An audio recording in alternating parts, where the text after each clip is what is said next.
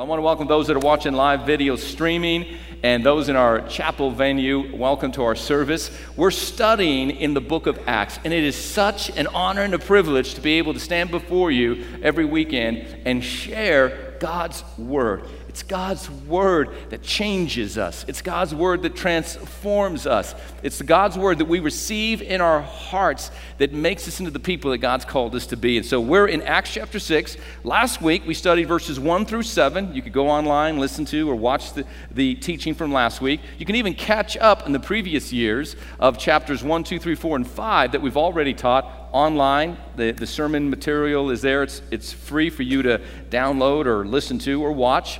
And we're going to pick up in verse 8 of Acts chapter 6, and a shift happens here in Acts chapter 6.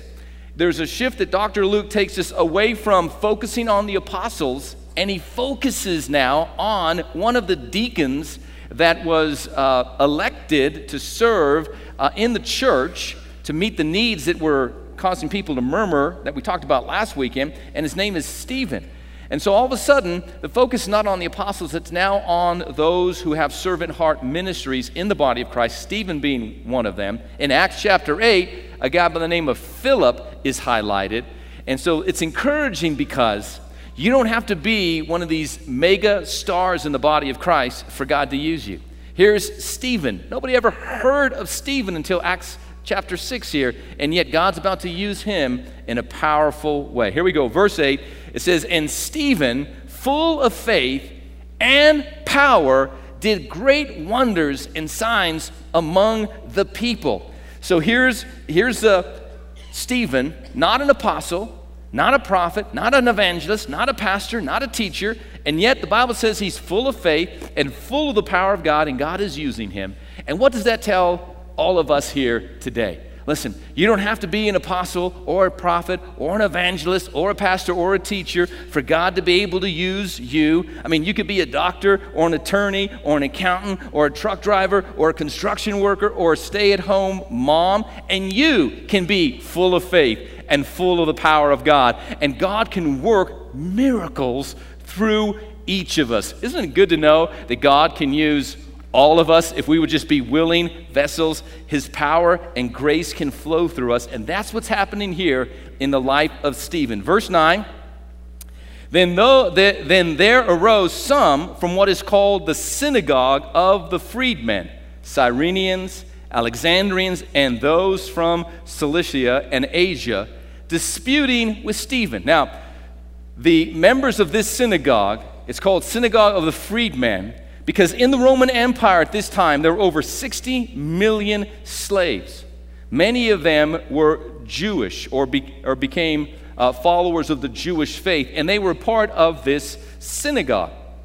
Many of them eventually became Christ followers, and they became Christians. But at this time, these particular Jews from this particular synagogue, they began to stand up and oppose Stephen and the things that he was saying. Verse 10, "And they were not able to resist the wisdom and the spirit by which he spoke." Now, Jesus left all of us a promise that I know Stephen was very well aware of. And Jesus said this in Luke chapter 21 and verse 15. Jesus said, "I will give you a mouth and wisdom which all your adversaries shall not be able to gainsay nor resist." As Stephen stood before those who were antagonistic against the message of Christ and him crucified, Stephen spoke in such a convincing way. You know, there was a time that they wanted to arrest Jesus, and they sent some Roman soldiers, to go apprehend Jesus. And Jesus happened to be teaching. And while he was teaching, the people that were there to try to do him harm were so mesmerized by what he taught and how he taught that they forgot what their mission was, and they went back to their commander, and he said, "Well, what happened?" And they said this, they said, "Never a man spoke like this man." I mean, when Jesus spoke, the things he said and how he said, on another occasion they said he spoke as one that had power and authority. Well, now Stephen, representing Jesus, speaks as one having power and authority, and they could not resist the things that he was saying, because the things that he was saying were true. How many know that God can give you words of wisdom that your adversaries that will not be able to gainsay nor resist? How many know that increasingly, as Christians, we're going to have to defend the truth? We're going to have to defend decency. We're going to have to defend morality. And your adversaries may come against you because of your witness and testimony for Christ, but in that self-same hour, God will give you the very words you need to speak that they will not be able to gainsay nor resist. How many know that there are some troubling times that we're facing as a nation? I saw on the news this past week that in New York City, an ordinance was passed where business owners, if they do not refer to the gender title that a person calls themselves, they can be fined up to $250,000. And because of this gender identity chaos that's in our nation right now, they call it gender fluidity. Gender fluid means you could be a man in the morning and a woman in the evening based on your choices, your decision.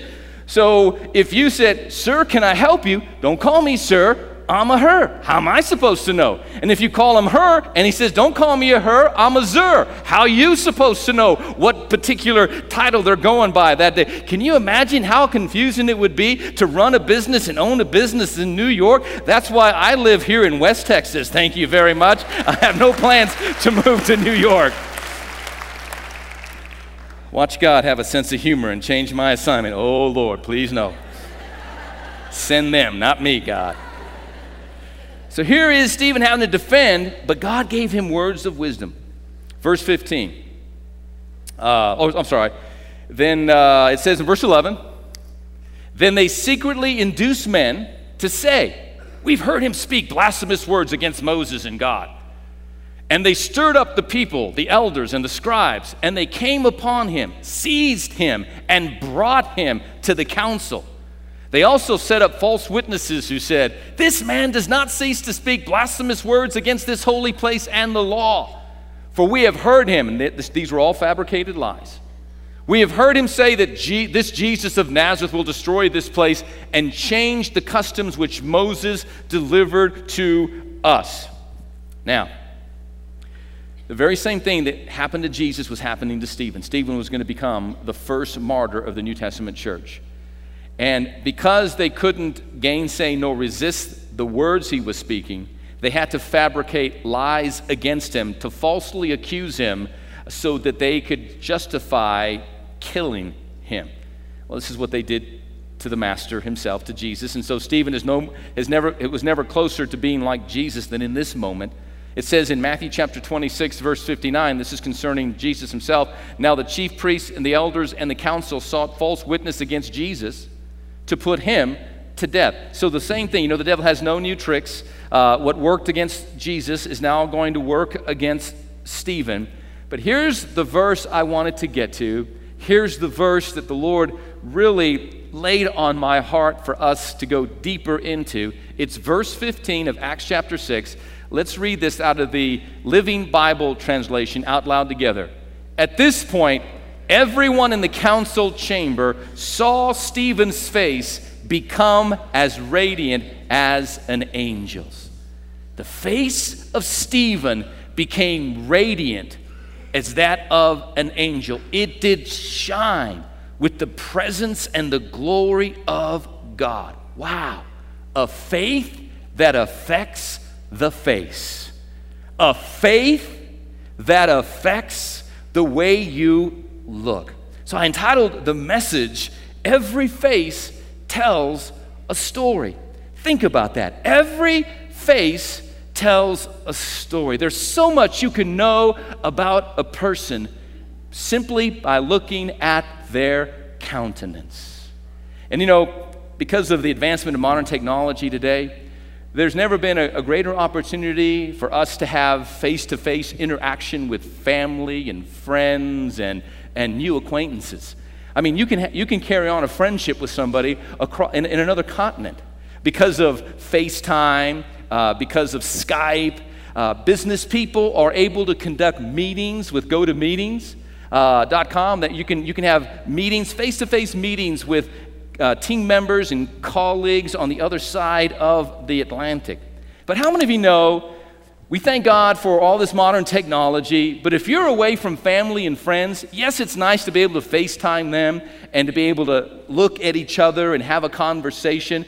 But how many of you know nothing takes the place with being in the very presence of that loved one and being able to talk to them face to face? How many know nothing takes the place of having a personal face-to-face meeting with someone you care about? Matter of fact, top executives prefer by a wide margin face-to-face meetings as opposed to these FaceTime or GoToMeeting type virtual meetings. And here's some of the top 3 reasons why. First of all, to build stronger, more meaningful business relationships. 85% of executives believe having a face-to-face, in-person meeting is the best way to do it. Second of all, it allows them to read body language and facial expressions, 77% of them said. And then number 3, top 3 reasons why they would rather have a face-to-face meeting is to have greater social interaction, 75% of them said. Now, how many of you know there's a trend in the body of Christ today, and I understand it's useful, it's beneficial, it works, it helps spread the message of Christ, but there are churches that as they develop new campuses in a city or in a state, they have satellite feeds of the pastor preaching. Now, I don't know about you, I know it works, and we do that in the chapel venue, and if we go to extension campuses in our community or other places as God leads, we may find ourselves doing that. But I'm just a little bit old-fashioned. When I show up to church to hear the Word of God preached, I want some pastor there in the flesh and body and bone. I want to know that he's real and he's there. A few weeks ago, a young lady walked up to me in the foyer and she said, "You know, it was so awesome. I came to church and you were actually here preaching. I usually attend a church, the pastor's in some other city, but it was cool to know that, yeah, I'm here this is me. This is not some hologram, I am here." So face-to-face meetings really are the best kind of meetings. The best kind of meeting that you and I can have with God is a face-to-face meeting where we encounter His presence. And Stephen had this face-to-face meeting, this face-to-face encounter with God, and it became so evident it showed upon his face. Why? Because a face tells a story. A face tells a story. So I thought I would look at some famous faces in our world, that all of which tell a story, because every face tells a story, and you can find out a lot about somebody based on their face. And so this first picture I wanted to show you is a famous picture, right? This face is the face of what? Sadness. But don't feel sad for MJ, man, because he's worth hundreds of millions of dollars, right? And then this next picture is the face of what? It's the face of royalty. This is one of the top 50 of the most famous photos. One of the top 50 most famous photos is this one, and this is the face of royalty, because every face tells a story. This next picture is an actual picture from the World War II era. This is the face of Werfel, a 6-year-old orphan who received, this is a picture of this kid who had received a brand new pair of shoes from the Red Cross. First brand new pair, look at that face. That's the face of what? A face, it tells a story, and that face tells a story of what? Joy and happiness. Now, on a more serious, sober note, this face is the face of what? Evil. Absolute, positive, evil personified, because a face tells a story, and that, my friend, is a story of evil. On a better note, this next face is the face of a young Iraqi girl. And this is a face of surprise, a face of wonder, a face of gratitude, and a face of joy, because every face tells a story. And what's this young girl's story? One of heartache and heartbreak, until one of our very own doctors, Dr. John Thomas, who leads Operation Hope, an organization that we support on a monthly basis, who goes to Iraq, in the Kurdish area, northern Iraq, every year and performs surgeries. This face looks this way because this is what she looked like before she had her operation. She had a tumor growing out of the side of her face. Sometimes blessings come in disguise. It's because of this tumor that ISIS did not make her into a sex slave. And she was able to escape and go to a protected area, and her path crossed the path of Dr. John and his medical team. And after close to 10 hours of surgery, they were able to remove that, go back to the former picture, and there you have it, a face of joy, a face of gratitude, and a face of appreciation. Every face tells a story. What's the story that your face tells? You know, Reverend Alwyn Lincoln House once said this: "The face of the young is a prophecy. The face of the old is a history." Every parent, every coach, every educator, every individual that works with young people, when you look in the face of a young person, it's the face of prophecy. It's the face of what could be, what might be, what should be in that person's life. And when you speak words of faith and words of grace and words of love and words of peace and words of power over that young life, they can begin to live up to the prophecy of God and the blessing of God for their life. But when you look in the face of an old person, it tells a story perhaps of pain, a story perhaps of disappointment, a story perhaps of addiction, a story perhaps of drunkenness, a story perhaps of a life of sin. But how many of you know it's never too late? God can change the story that's been written on our face, and He can begin to write a new story, one of love, one of grace, one of hope, and one of forgiveness, and one of redemption. Every face tells a story, and Stephen's face radiated. It gleamed, it shined as the face of an angel. I love Charles Haddon Spurgeon. Some of the greatest sermons ever preached were preached by Charles Haddon Spurgeon. All of his sermons are online. You want some deep reading, some challenging reading, just Google Charles Haddon Spurgeon, read some of his sermons that are all basically digitized now. The Lion of London, the Metropolitan Church, one of the greatest preachers that ever lived. And he was in a class with his students, and he said this. He was emphasizing the importance of making facial expressions harmonizing with the message that you are preaching. And he said this: when you speak of heaven, let your face light up. Let it be irradiated with a heavenly gleam. Let your eyes shine with reflected glory. But when you speak of hell, well then, your ordinary face will do. Stephen had an incandescent faith. And that face that shined, that face that reflected, that face that radiated like the face of an angel was the result of him being in the radioactive presence of God. The radioactive presence of God. Every face tells a story. What story does your face tell? There's a famous illustration. It's actually found in all of my commentaries. I have read this illustration. I have discovered, I've seen this illustration appear in so many different places. It's hard to authenticate it, but because it shows up in so many of my study books and research books, it has to have some truth to it.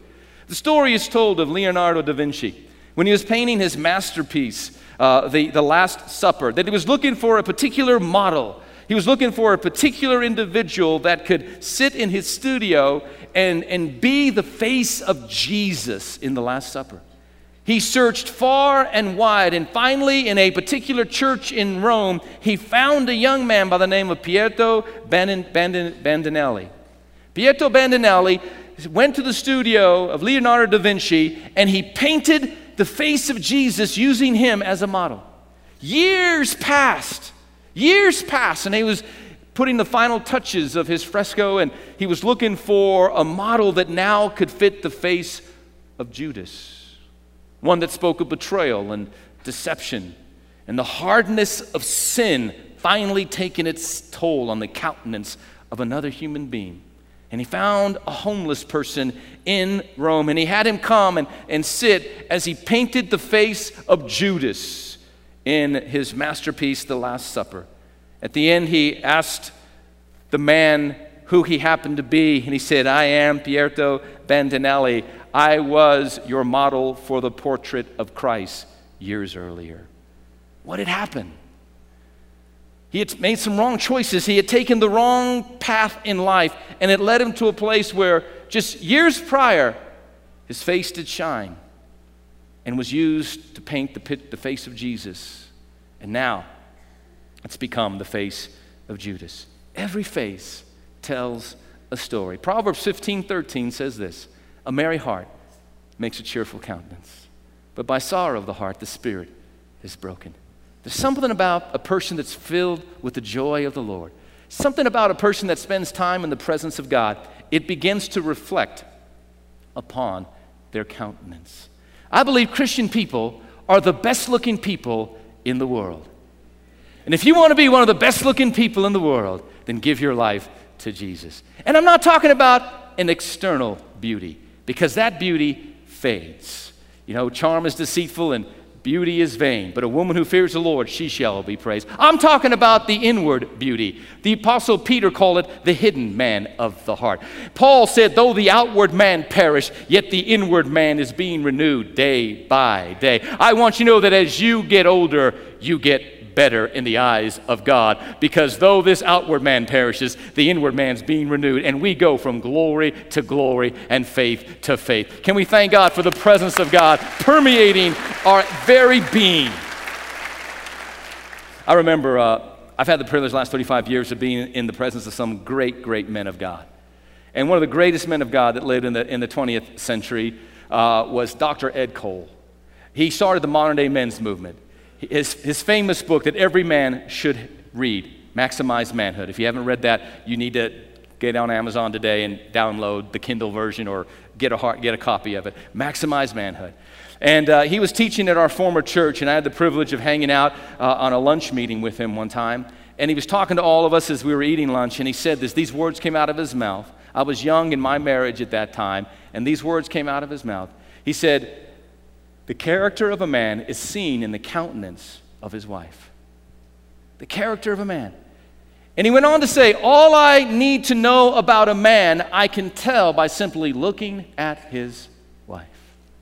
Why? Because a merry heart makes a cheerful countenance. And something about being married to a man with integrity and a man with character and a man that loves God and a man that serves God and has surrendered his life to God, it makes everyone happier and everyone better in that family. Stephen's face told a story. It radiated with the presence of God because he had spent time in the presence of God, and he was contagious. He was radioactive. You know, there was a time in the life of Jesus that Jesus was transfigured. In Matthew chapter 17, verses 1 and 2, it says, now after 6 days, Jesus took Peter, James, and John, his brother, led them up a high mountain by themselves. And he was transfigured before them.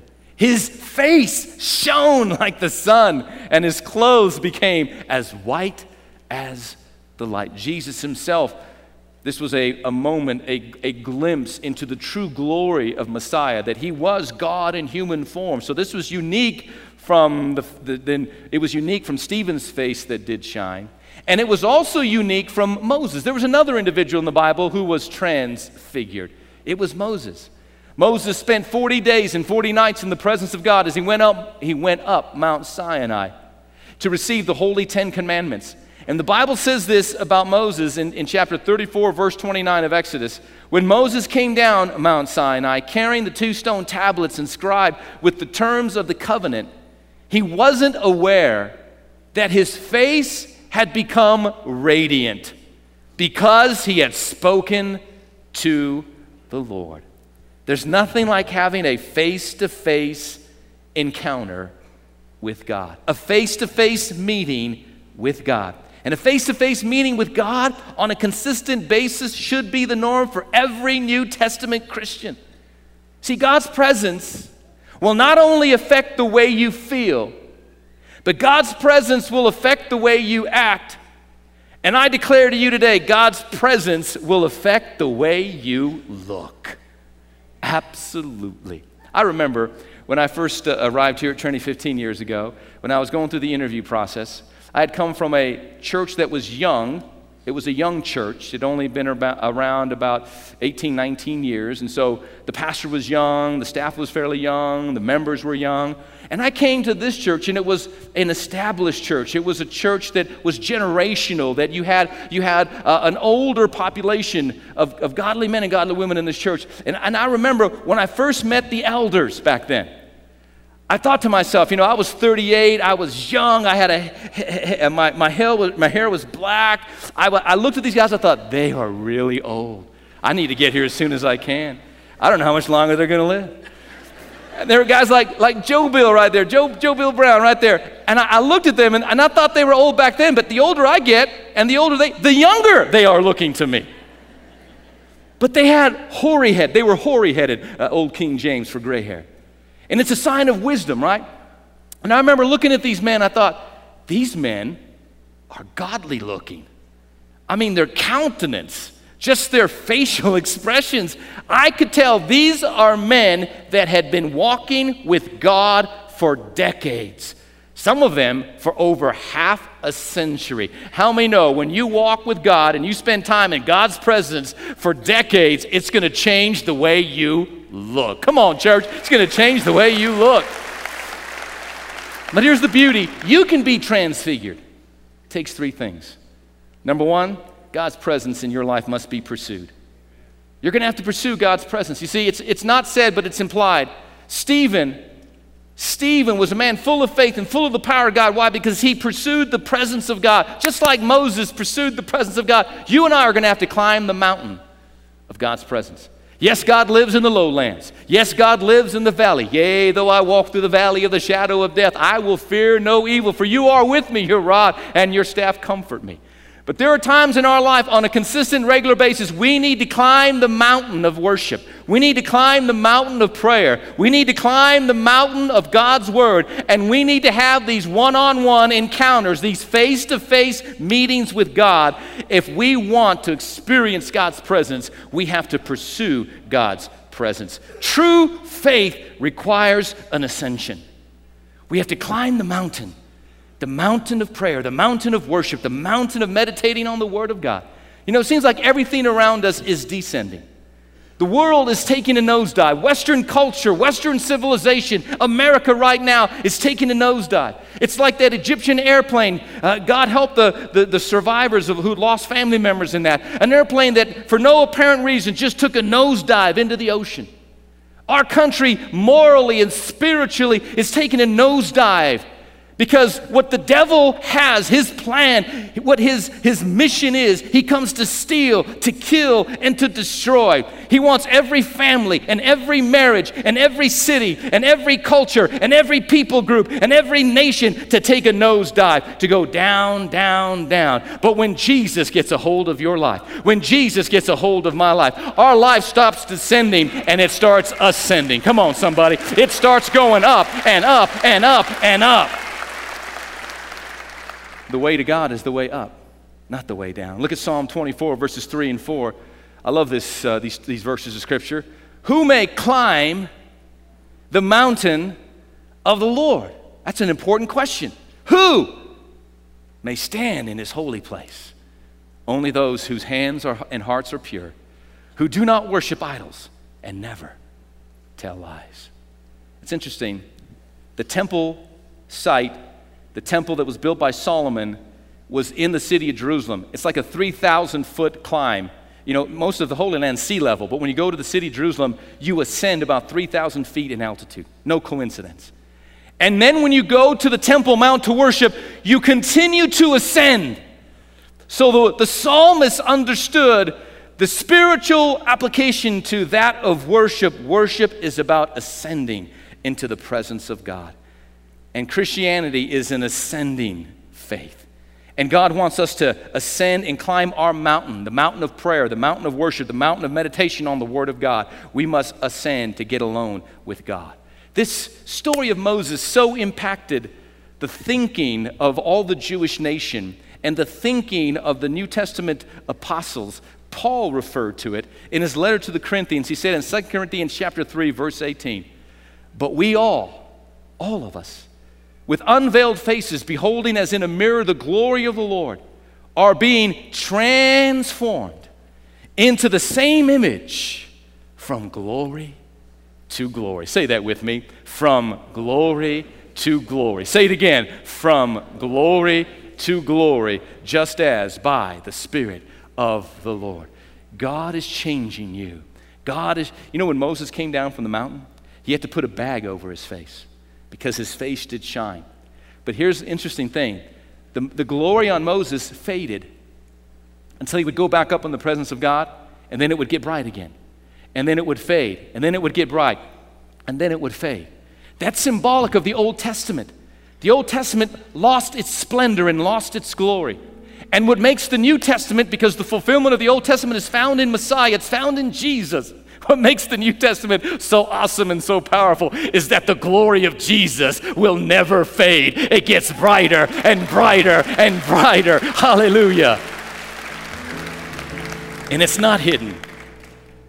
And we must not hide our faith. But listen, God's presence pursued by us means God's glory will be renewed in us. You want God's glory to be renewed in you? My friend, you gotta pursue the presence of God. And number two, God's presence must be prioritized. Not only do we need to pursue His presence, but we need to prioritize His presence. What does it mean to prioritize the presence of God? It's what Jesus said in Matthew 6:33, that we're to seek first the kingdom of God and His righteousness. Seek first, and then all these other things will be added unto you. There's something about either Saturday night or Sunday morning, beginning your week, prioritizing God, being in church. You should all give yourself a hand because you are all in church saying what? You're seeking first the kingdom of God.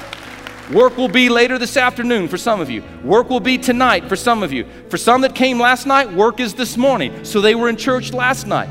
For some of you, work will be tomorrow or the next day. For some of you, don't even work. What a life you have. Retired and living the good life. Amen. But we put God first. You see, we shouldn't get religious or legalistic about this, but we need to prioritize God in our schedule. I believe every day you should prioritize God in your schedule. You're going to hear me say this over and over and over again, but the first thing we should do in the morning is have time alone with God. Maybe for some of you, it can only be 10, 15 minutes. Start there. Maybe it can only be 5 minutes. Start there. Time in His Word. First thing I do every morning, I get up and I open up the Word of God in my phone. I go to my Bible app, and I spend time meditating on reading Scripture, reading through the Bible. And it's so easy to do today because there are apps, that keep you on track, and you can make up days that we're lost. And no, we don't do it so that we can come to the end of the year and say, I read through the Bible in a year. There's a gold star next to my name in heaven. No, it's just what doesn't get scheduled doesn't get done. And so we need to prioritize the presence of God in our life. Moses walked up that mountain, spent 40 days and 40 nights. How many know there are times that we need seasons of shutting ourselves out from the world and getting alone with God? And when you and I get alone with God, everybody will know that you have spent time in the presence of God, because you cannot be in the presence of God and not radiate the presence of God. You, my friend, become radioactive for God. Oh man, woo! And listen, when God's presence is prioritized, we won't compromise. Can we say that together? When God's presence is prioritized, we won't compromise. Christians go days, weeks, months, never praying, never talking to God. Days, weeks, months, never cracking open the Bible, never reading the Bible. And the glory begins to fade. The shine begins to wear off. We have to pursue the presence of God. We have to prioritize the presence of God. And finally, number 3, we must learn how to practice the presence of God. Practice the presence. That means that we have to go through a spiritual routine, not religiously, not legalistically, not out of tradition, driven by relationship, where every day, every moment of every day, we're doing what Paul said in 1 Thessalonians 5:17. Let's read this verse out loud together. Pray continually. Now, don't look at the screen. Look at me. Let's say that verse again together. Pray. See, you just memorized a verse of the Bible. See how easy it is? Especially when it's only 2 words. So I've helped you memorize a very important verse of Scripture. 1 Thessalonians 5:17. Let's say it together. Pray continually. What does that mean? Like Brother Lawrence, who wrote the famous theses on practicing the presence of God. That godly monk. You can download his information on Google. But he talked about a breath prayer just throughout the day. Thank you, Lord. It's a good day. Thank you for the sun. It's a beautiful day. Thank you, Lord, for my family. Well, thank you for that person, Lord. I don't know what they're going through, but every face tells a story, and I look at their face, and I see pain. I see disappointment. I see hurt. Lord, I don't know who they are, but you know who they are. Lord, bless them. Pray continually. But when you and I live that way, and you are in the radioactive, you become radioactive for God. You become full of faith and full of power. God begins to do things through you and in you. Not everybody's going to be happy about it. You see, when God's presence is practiced, others may attack us. And that's what was happening to Stephen. He was simply radiating the love of Jesus. He was letting his light shine in a dark world. As he did so, the religious people of his day hated him for it. God forbid. Jesus said, if they hated me, they're going to hate you. You're not greater than your master. We don't go around wanting people to hate us. We don't go around wanting people to say all types of evil things against us. But when you take a stand for Jesus in your culture, and you let the light of Jesus shine through you, not everybody will be happy with it. But that's all right. I came across this final illustration I wanted to share with you. I didn't know this, but there's a particular diamond, a particular cut of a diamond, that if you put it out in the sun for a while, and you take that diamond in a dark room, it will emit light for a while. It will glow, begin to glow. I'd like to have some of them glowing diamonds. How about you, right? It begins to glow and it emits a light. And I thought, that's what we're like. You see, the diamond itself cannot generate light, but it can reflect and emit the light because it was in the light. And Jesus said, you and I are the light of the world. And when you and I spend time in God's presence, we become radioactive. And we begin to emit a light to everyone that is around us. But sometimes that light begins to dim. Why? Because we've been out of the sun too long. And when we begin to realize, or our loved ones begin to realize, our spouses begin to realize, our kids begin to realize that the light is dimming in us, we simply need to climb the mountain of worship, climb the mountain of prayer, climb the mountain of God's presence, begin to pursue the presence of God, begin to prioritize the presence of God, begin to practice the presence of God, and your light will shine brighter than it's ever shined before. Can we thank the Lord for that, church family? Every head bowed, every eye closed. Father, we humbly come before you today. We simply ask this prayer. What would you have me do with this message? Lord, does my face shine and reflect the presence of God in my life? If not, then Lord, help me begin to pursue your presence, prioritize your presence, and practice your presence. Help me, Lord, to be like that diamond that once it's been out visible to the sun, that it begins to emit light. Lord, may all of our lives emit light in our homes, in our places of work, on our campuses, schools, and wherever you lead us, wherever you take us. May our light shine bright for Jesus. And thank you for the story on every face here today, Lord. Every face is a face of not only what has been, but what can be. And I thank you that you can change the story on the faces of your people. You know, with heads bowed and eyes closed, if you're here today and you don't know Christ, the Lord, as your personal Lord and Savior, you can know Jesus. He loves you. And he can change you. Whatever you're battling with, whatever you're struggling with, there's power in the gospel to change you into a brand new person from the inside out. But you have to repent of your sin. Turn to God in faith, and he will love you, because he does, and he will receive you. Just pray this prayer out loud with the rest of us. Say it with your own mouth, mean it from your own heart. Dear God in heaven, I know I'm a sinner in need of a Savior. There's only one Savior. His name is Jesus. I call upon you, Jesus. I ask you now, come into my heart, come into my life. Be my Lord, be my Savior. I turn from sin to the true and living God. I receive his love, his grace, and his forgiveness. Dear God in heaven, you're now my Father, and I am your child.